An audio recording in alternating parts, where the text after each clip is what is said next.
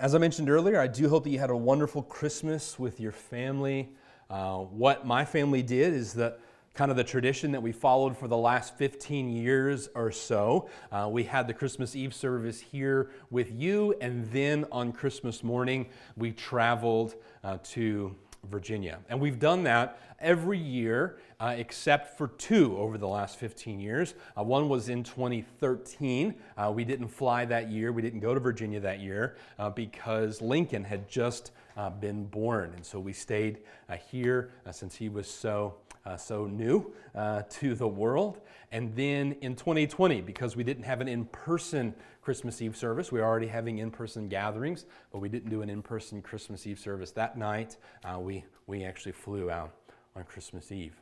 But other than those 2 years, for the last 15 years, we have the Christmas Eve service, and then the next morning, it's not wake up and open gifts, it's wake up and grab the suitcase and go to the airport or drive perhaps to Nashville or Louisville to catch an airplane there.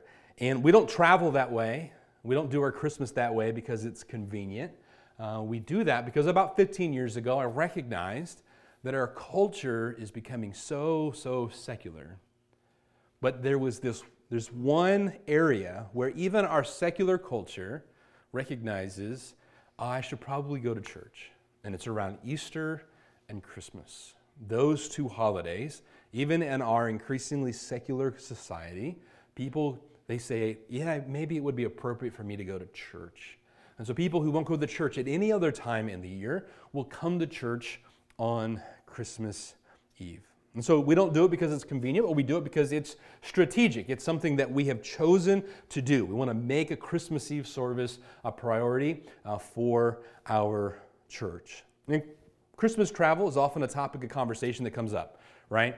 People, oh, what are your Christmas plans? Are you traveling for Christmas this year? And so I've regularly had conversations with people who don't really know me that well, or maybe don't know that I'm a pastor or that kind of thing. And so I'll say, well, we're going to fly out on Christmas morning, and I'll get some kind of bewildered looks. Like, why are you leaving that day? Why aren't you leaving earlier? And when I explain it, there's a little bit of like, okay, maybe I can understand. And it's a lot like when I explain to people that I'm from Virginia Beach, Virginia, but I live in Chandler, Indiana, and they say, why did you move here, right? They're just kind of, it doesn't make sense to them. Why do I live here? Why do I travel on Christmas Day? It does make sense to me, even if it doesn't make sense to other people, because I look at my life differently, and I look at the future differently, and I make plans differently. And I don't tell you this because I want you to feel sorry for me or think, oh man, Pastor Daniel's so awesome, he travels on Christmas Day or anything like that. I'm super blessed. On Christmas Day, I get to fly in an airplane. I don't have to drive for 13 hours. I get to go see my family. There are missionaries serving other places that it's just not feasible for them to see their family at Christmas. And so I'm super blessed. And I'm also very blessed, not only in those regards, but that my family, they get it. They're mission-minded as well, and they want me to be here for Christmas Eve, and so they're super accommodating. I tell you all of this because we plan and we think differently about the future, and we determine our values differently, and we set our priorities differently than the rest of the world if we've placed our hope and faith in Jesus Christ. And this dictates not just the way that we travel or when we travel or how we take vacations. It dictates the way that we have conversations with our family and how we structure our meals and our weeks.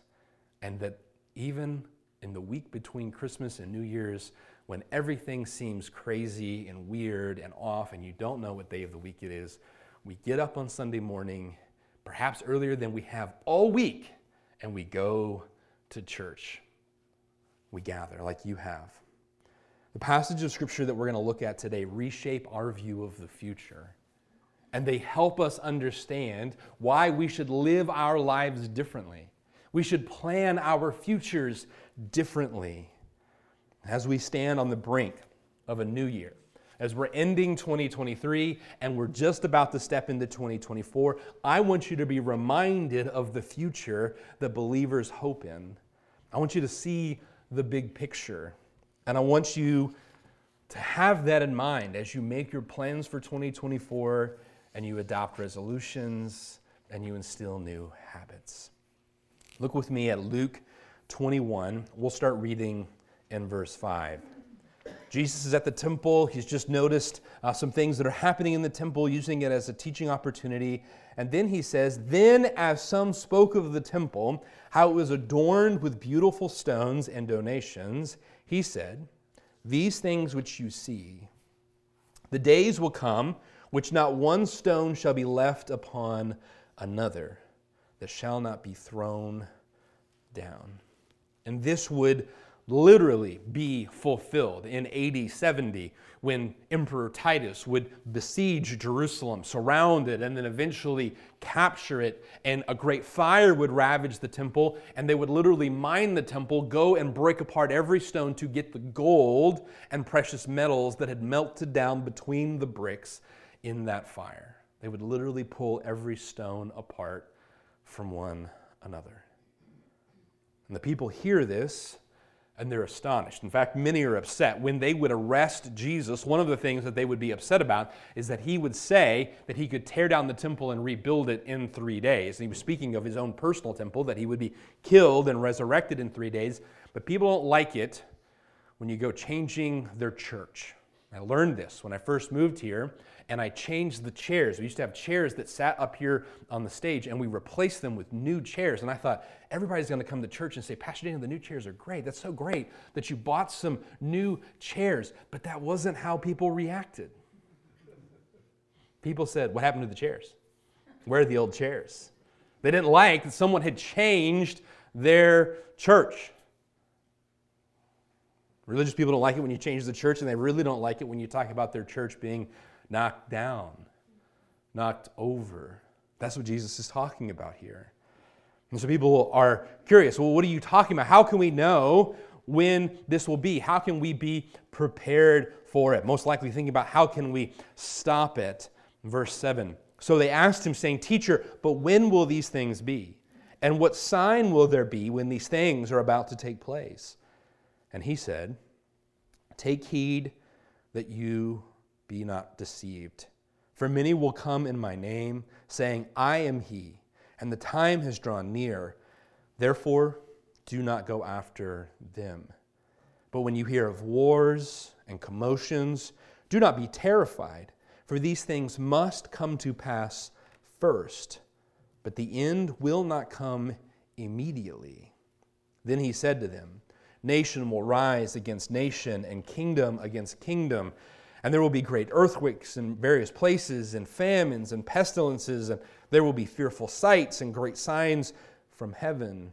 But before all these things, they will lay their hands on you and persecute you, delivering you up to the synagogues and prisons. And you will be brought before kings and rulers for my name's sake. But it will turn out for you as an occasion for testimony.'" It'll be an opportunity for you to share the message. "Therefore, settle in your hearts not to meditate beforehand on what you will answer, for I will give you a mouth and wisdom, which all your adversaries will not be able to contradict or resist. You will be betrayed, even by parents and brothers, relatives, friends. And they will put some of you to death. And you will be hated by all for my name's sake. But not a hair of your head shall be lost. By your patience, possess your souls." Jesus has just told them of some really horrible things that lay in store. Some awful experiences that they're going to have. That some of them would die. Many of them would be persecuted. They'd be hauled in front of kings. They'd be tried. Some of them would be betrayed by friends and family. But Jesus says, even though some of you are going to die, even though you're going to be persecuted and tortured, not a hair on your head will be lost. How is that possible? Because when we're Jesus's, when we belong to him, when we're in Christ. They may do what they want to this physical body, but we have a home that is beyond this one and a soul that lasts beyond this one. And so he says, by patience, possess your souls. Because your soul cannot be lost. It cannot be conquered. You're in me. Verses 20 to 24 tell us more about the calamity that's coming to Jerusalem. Skip down with me to verse 25. And there will be signs in the sun, in the moon, and in the stars, and on the earth distress of nations with perplexity, and the sea and the waves roaring, men's hearts failing them from fear and expectation of those things which are coming on the earth, for the powers of heavens will be shaken. Then they will see the Son of Man coming in a cloud with power and great glory. Now when these things begin to happen, look up, lift up your heads, because your redemption draws near. Then Jesus gives them a parable about a fig tree. Tells them that they can tell when a fig tree is about to produce fruit based on the signs of that fig tree, based on the season. You'll be able to notice this is the time that we can expect the harvest. Since I've lived here in the Midwest, I've heard many of you have all of these sayings, things like corn will be knee-high by the 4th of July or whatever. You know, you have these sayings. These are the signs. This is when we know it'll be ready. Our garden should be this far along. Jesus is saying when you begin to see these things, you should know that we're in the last age. But then look at verse 32. This verse is often misunderstood, misinterpreted. Because he says, assuredly I say to you, this generation will by no means pass away till all things take place. Peter would have to clarify later because some people heard this and they thought, nobody here is going to die before Jesus returns. And the idea here is not that Jesus will return before this generation passes, but rather this will all begin.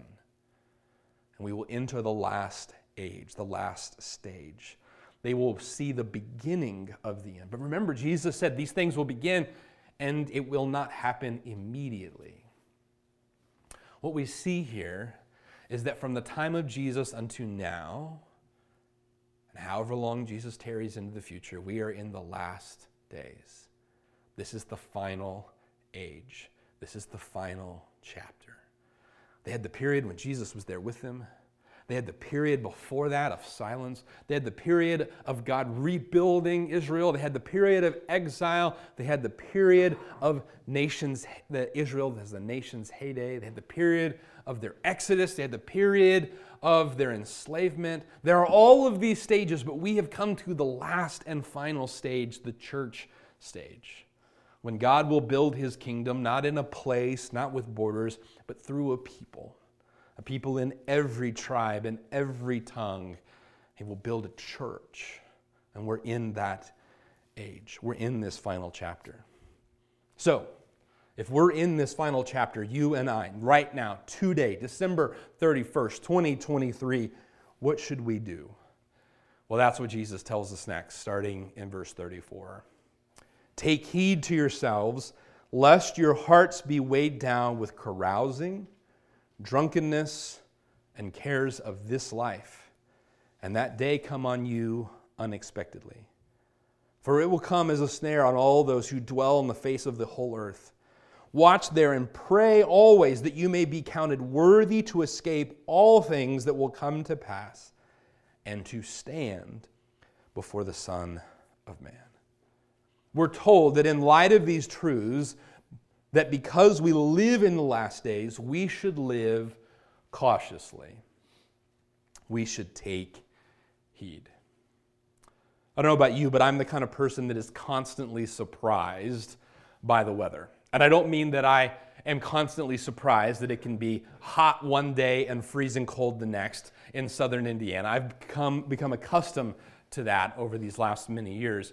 What I mean is that though I have a phone in my pocket that can within 15 seconds give me a 7-day forecast of what the weather will be here, Evansville, Newburgh, wherever, I regularly walk outside and go, oh, it's raining today, because I'm not paying attention to the weather.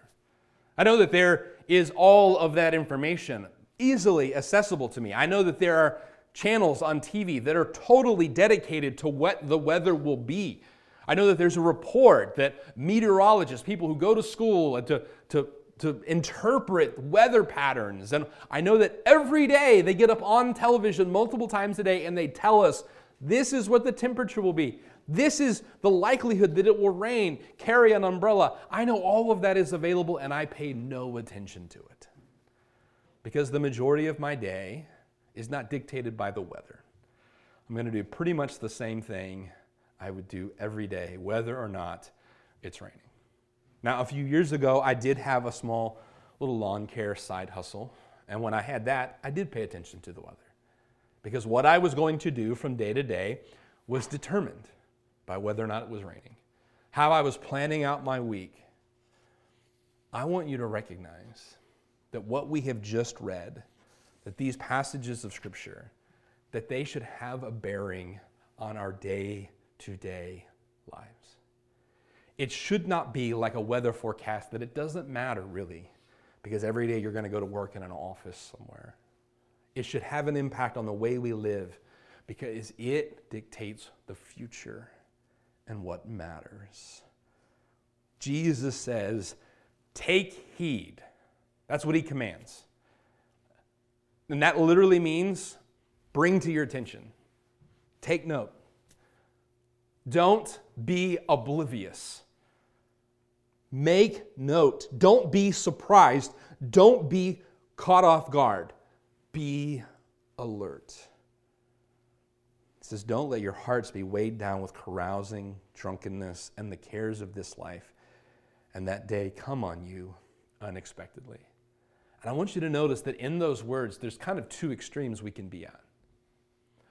You can be carousing and drunk, which means that you are totally, really just oblivious to everything that's going on. You're partying.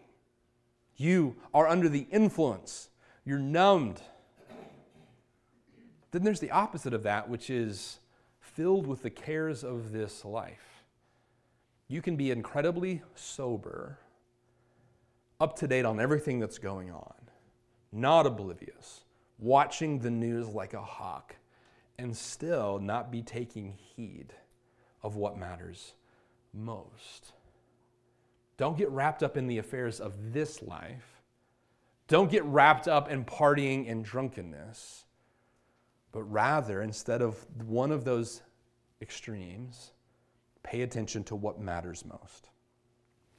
This passage reminds me of another passage where Paul tells Timothy to serve in ministry like a good soldier who is not entangled in the affairs of this life. A soldier has to remain focused on his mission. He has to remain focused on his calling. And as Christians, we know that ultimately this world is not our home. That Jesus is coming back to take us with him. As Christians, we know that we're just passing through. And this means that we should not be entangled in the affairs of this life to the point that we do not keep our eyes and hearts focused on home. Now, you can take this application way too far. And I know this because I have an example of it in someone that I knew. When I was a boy, I attended a church in Nashville, and there was this family, Tommy Jones and his family, who attended there. And he told the story one time that when he first got married, he and his wife were so convinced that Jesus was going to return in the next month that they didn't buy a house, they just bought a tent. That's all they needed, right? They're married. Jesus is coming back any moment. We don't need to buy a house. We don't need a place to rent. We'll just live in a tent for the next couple of weeks because Jesus is coming back. We should be ready for Jesus to return. But we should follow the example of the exiles. The exiles, this group of people, they were carried out of Israel. I've talked to you about them in this sermon series on Advent. They were carried out of Jerusalem into Babylon. And they would be there for 70 years. They would live in Babylon. And in Jeremiah, they're told to seek the peace of that city that they're in. They're to buy homes. They're to plant gardens. They're to get married and to have children. They're to pray for the city because as that city has peace, they will have peace. He tells them in that same chapter, he says, I will be bringing you home. So they know this is not their forever home, that one day they will return to Israel. But while they're there, they should seek the peace of the city that they have been planted in, knowing that one day they will be transplanted back home. Having our eyes on the return of Jesus Christ does not mean that we have no roots here.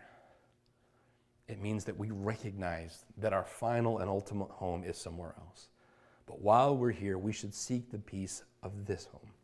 We should live cautiously because this world is not our home. We should live cautiously because we are in enemy territory. We are exiles, captives here in this flesh, looking for the day that Christ will return and establish his eternal kingdom.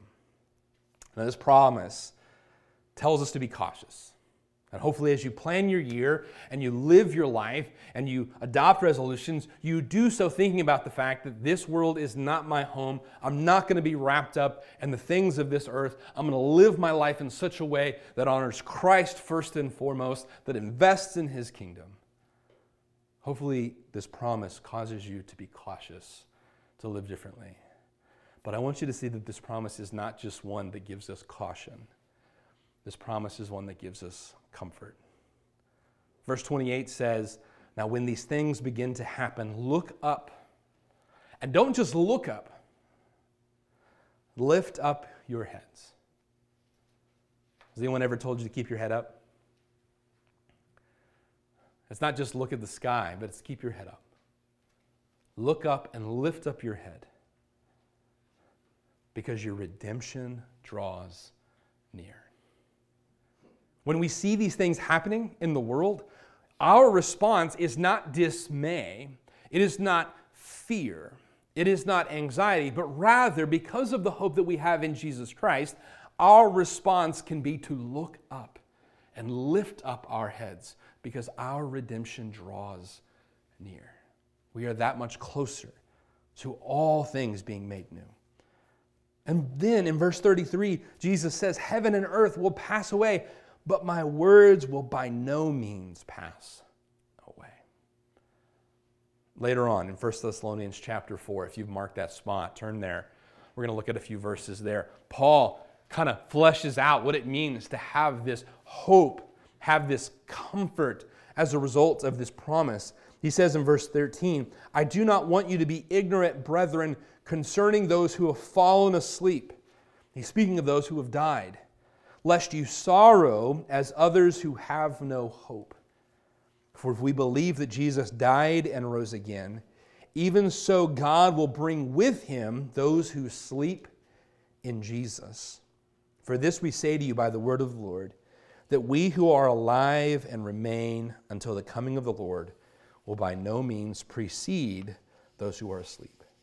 For the Lord himself will descend from heaven with a shout, with the voice of an archangel, and with the trumpet of God, and the dead in Christ will rise first. Then we who are alive and remain shall be caught up together with them in the clouds to meet the Lord in the air. And thus we shall always be with the Lord. Therefore, comfort one another with these words.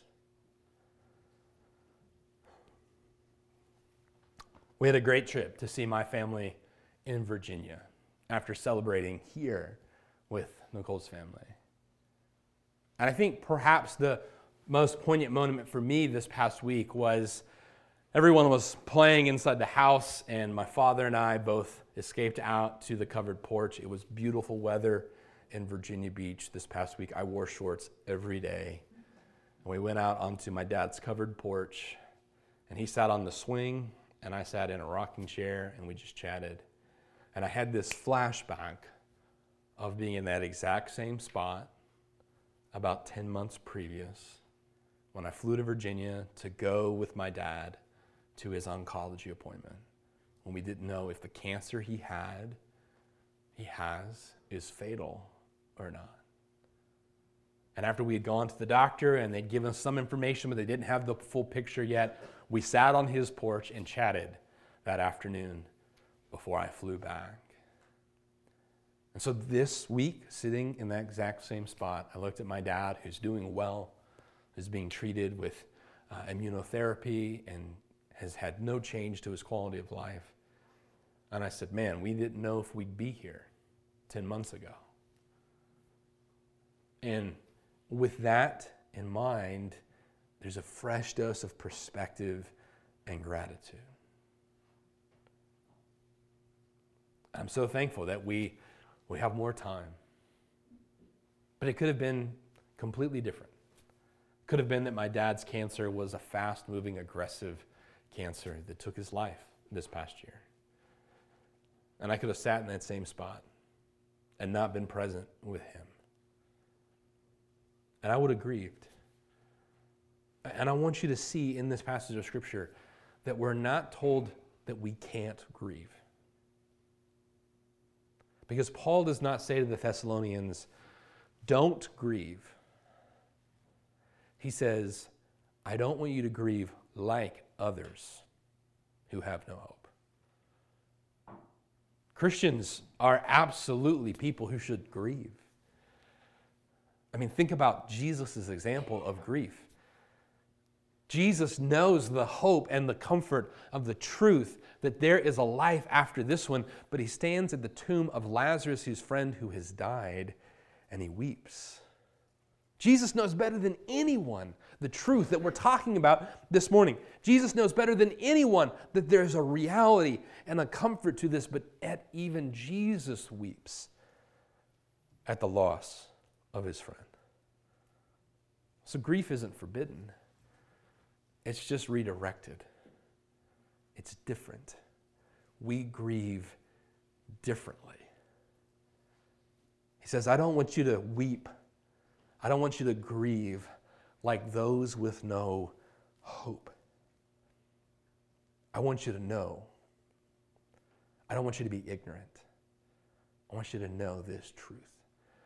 Paul wants to clarify for them the meaning of this promise so that knowledge can be comforting. You know, there were many things I learned in high school that I said, what good is this going to do me? How am I ever going to use this in life, right? Why do I need to know that 2x equals 2y, whatever? How is this going to help me at all? I have these conversations now with my children. Why do I need to know this? I don't think I have to work very hard to convince you how this knowledge can be applicable, how comforting it can be. That those who have already passed in Christ, that they're with him. The passage says that they will return with him, and that we won't prevent or precede their bodies being resurrected, but rather they will meet and be reunited with their souls in the air, and then we shall then be caught up with them. There shall be this great reunion. We will be reunited with those who have gone before us in death. God will bring them with him. They will be resurrected, reunited with their bodies, transformed.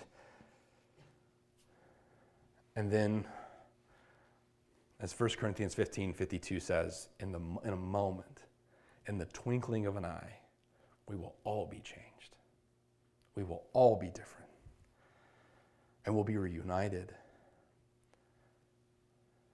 And not only reunited with siblings, parents, loved ones, friends, people we've known in church all these years who've gone on to be with Jesus.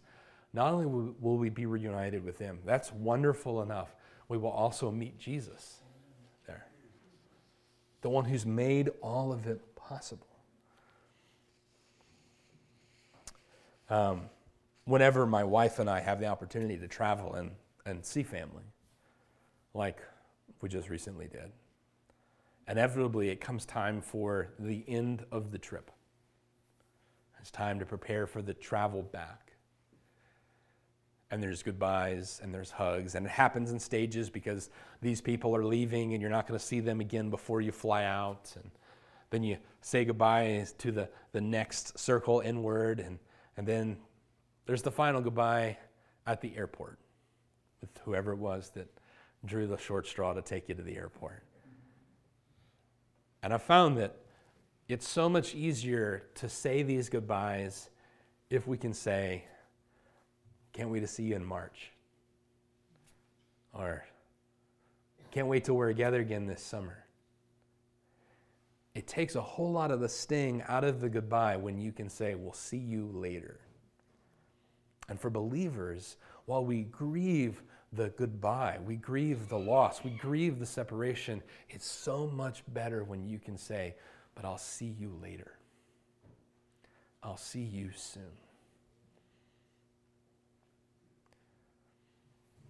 So there's this reunion and this meeting, and that gives us hope. And then we're like him, and we're reunited with him.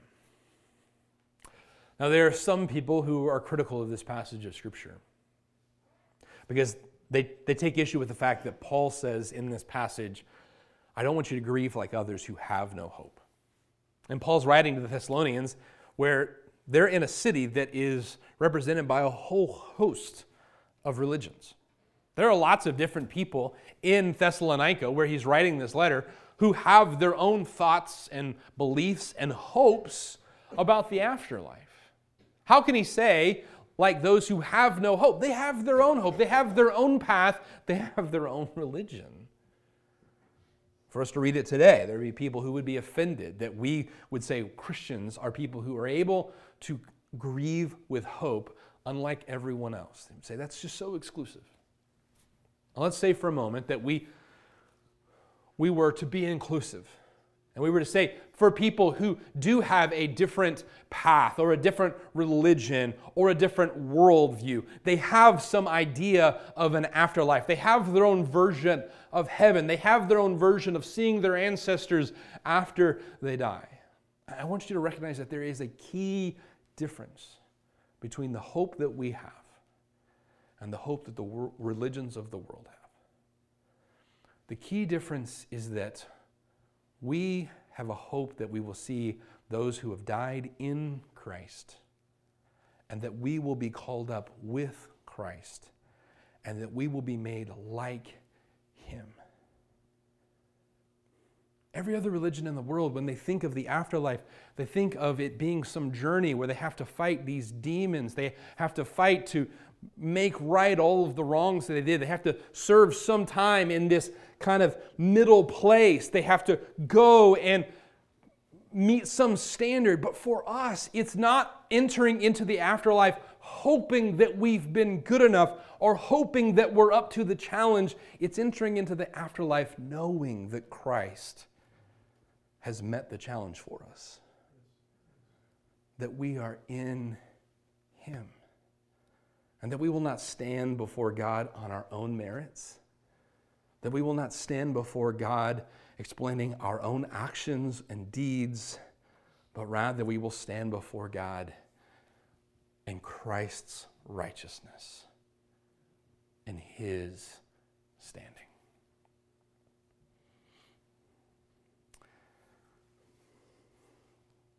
If you haven't noticed by all the stories I've told this week, I took a trip. So one more trip illustration. When you fly, you have to go through security. And security is all about seeing what's really there. It's putting your bags through an X-ray machine. It's walking through a metal detector. And every airport you go to, they have their own process because they have different equipment. Some you got to take off your shoes, others you don't. Some you got to take off your coat, others you don't. Some you need to take your laptop and every electronic your child has out of a bag, some you don't. It all depends on the equipment that they have and how good they are at seeing through. Those who are asleep is those who are asleep in Christ. We will be called up with Jesus. When I stand before God, I stand before the one who is able to see all. There is no outer covering that can conceal who I am. There is no pretense. There is no fakery. There is no mask that I can wear to make me look different than what I really am. Better than any x-ray machine, he is able to see to my very core, my heart. I have no hope if I stand before him alone. And so it is so good and so gracious that I will not stand before him on my own, but I will stand before him in Christ. And he will not see me. He will see Jesus. He will see the perfect righteousness of Christ. How can I be called up? How can I have this hope? Because I won't go based on my own merit. I will go in Christ. Let's bow our heads for a word of prayer.